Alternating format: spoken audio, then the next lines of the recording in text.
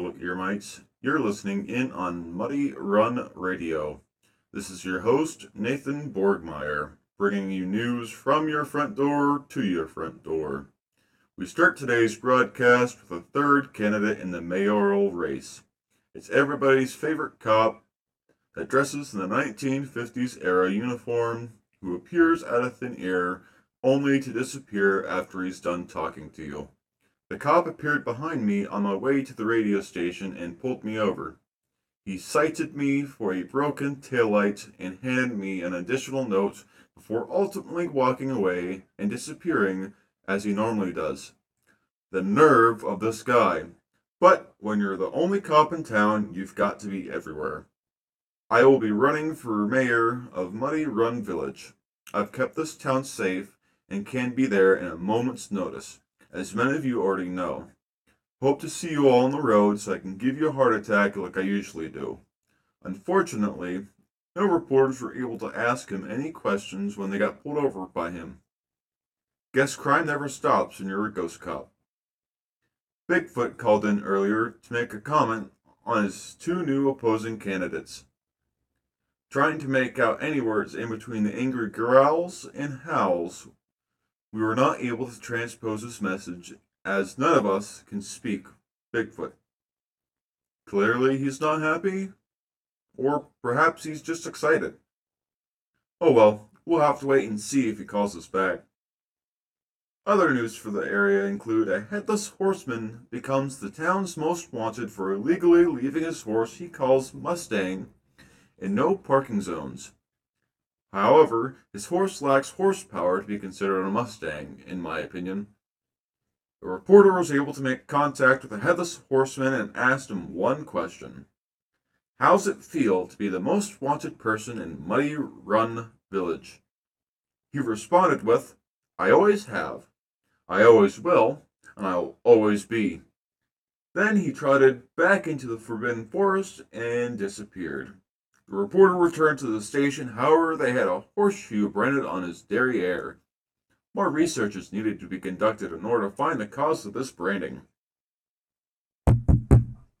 Slide it under the door. Oh. Oh my.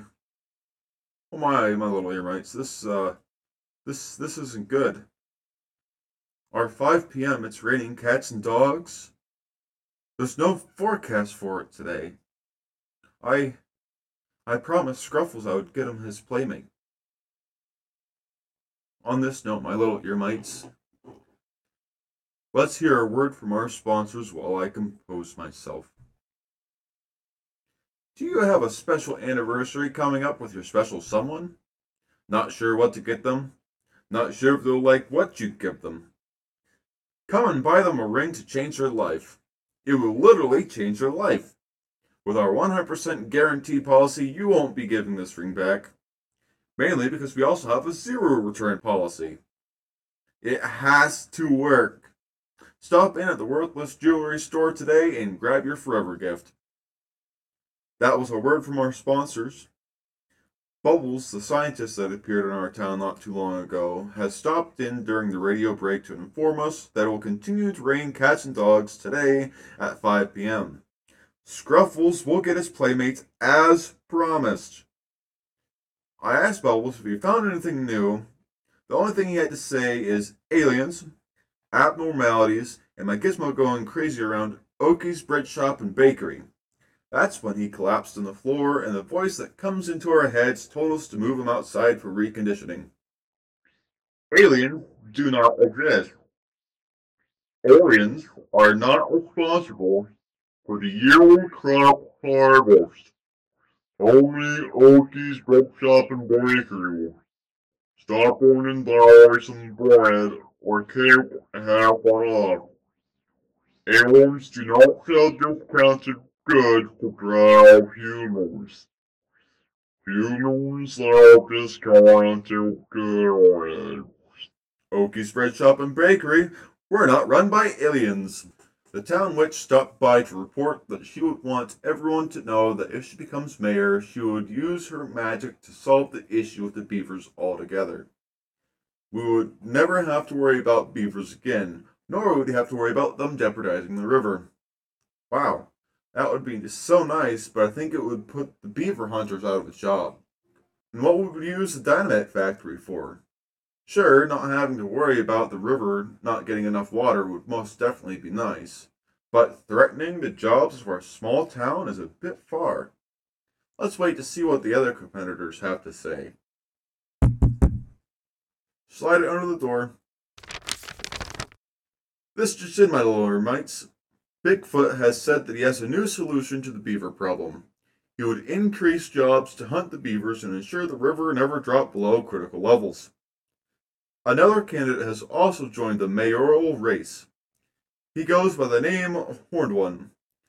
He is not a fan of the town witch or Bigfoot, but knows the ghost cop and says that they are great colleagues. The Horned One also would like to say that even though not a lot of people know him, he wishes to win over the hearts of the people like hunters gutting their kill. Aw, that's the cutest thing I've ever heard. I wish I could put a face to the name. I'm sure he would be a mighty fine looking man. Before we wrap up today's broadcast, I would like to say that Bubbles is doing good. He has redacted his comment about aliens in Oakie's bread shop and bakery. There is no link between the two. I must go now so I can get ready for the 5 p.m. It's raining cats and dogs so I can get Scruffles' new playmate. This will conclude today's radio broadcast. Tune in next time, my little ear mites. Bye-bye for now.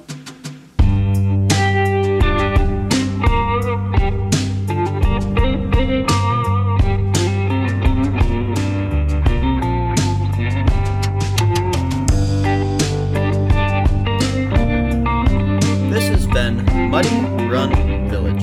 The host and voice actor of Nathan Borgmeyer has been done by Matthew Myers. The editing, recording, and planning of this episode has also been done by Matthew Myers. However, like last time, this episode has been brought to you by the Orc Feed Entertainment. To support them on their Patreon, please go to www.patreon.com/The Orc Feed Entertainment. That's THEORCFIEND Entertainment. All one word. There, you can also subscribe and you will get exclusive content from this podcast. Thank you for tuning in, and we'll catch you guys next time. Thank you, and goodbye.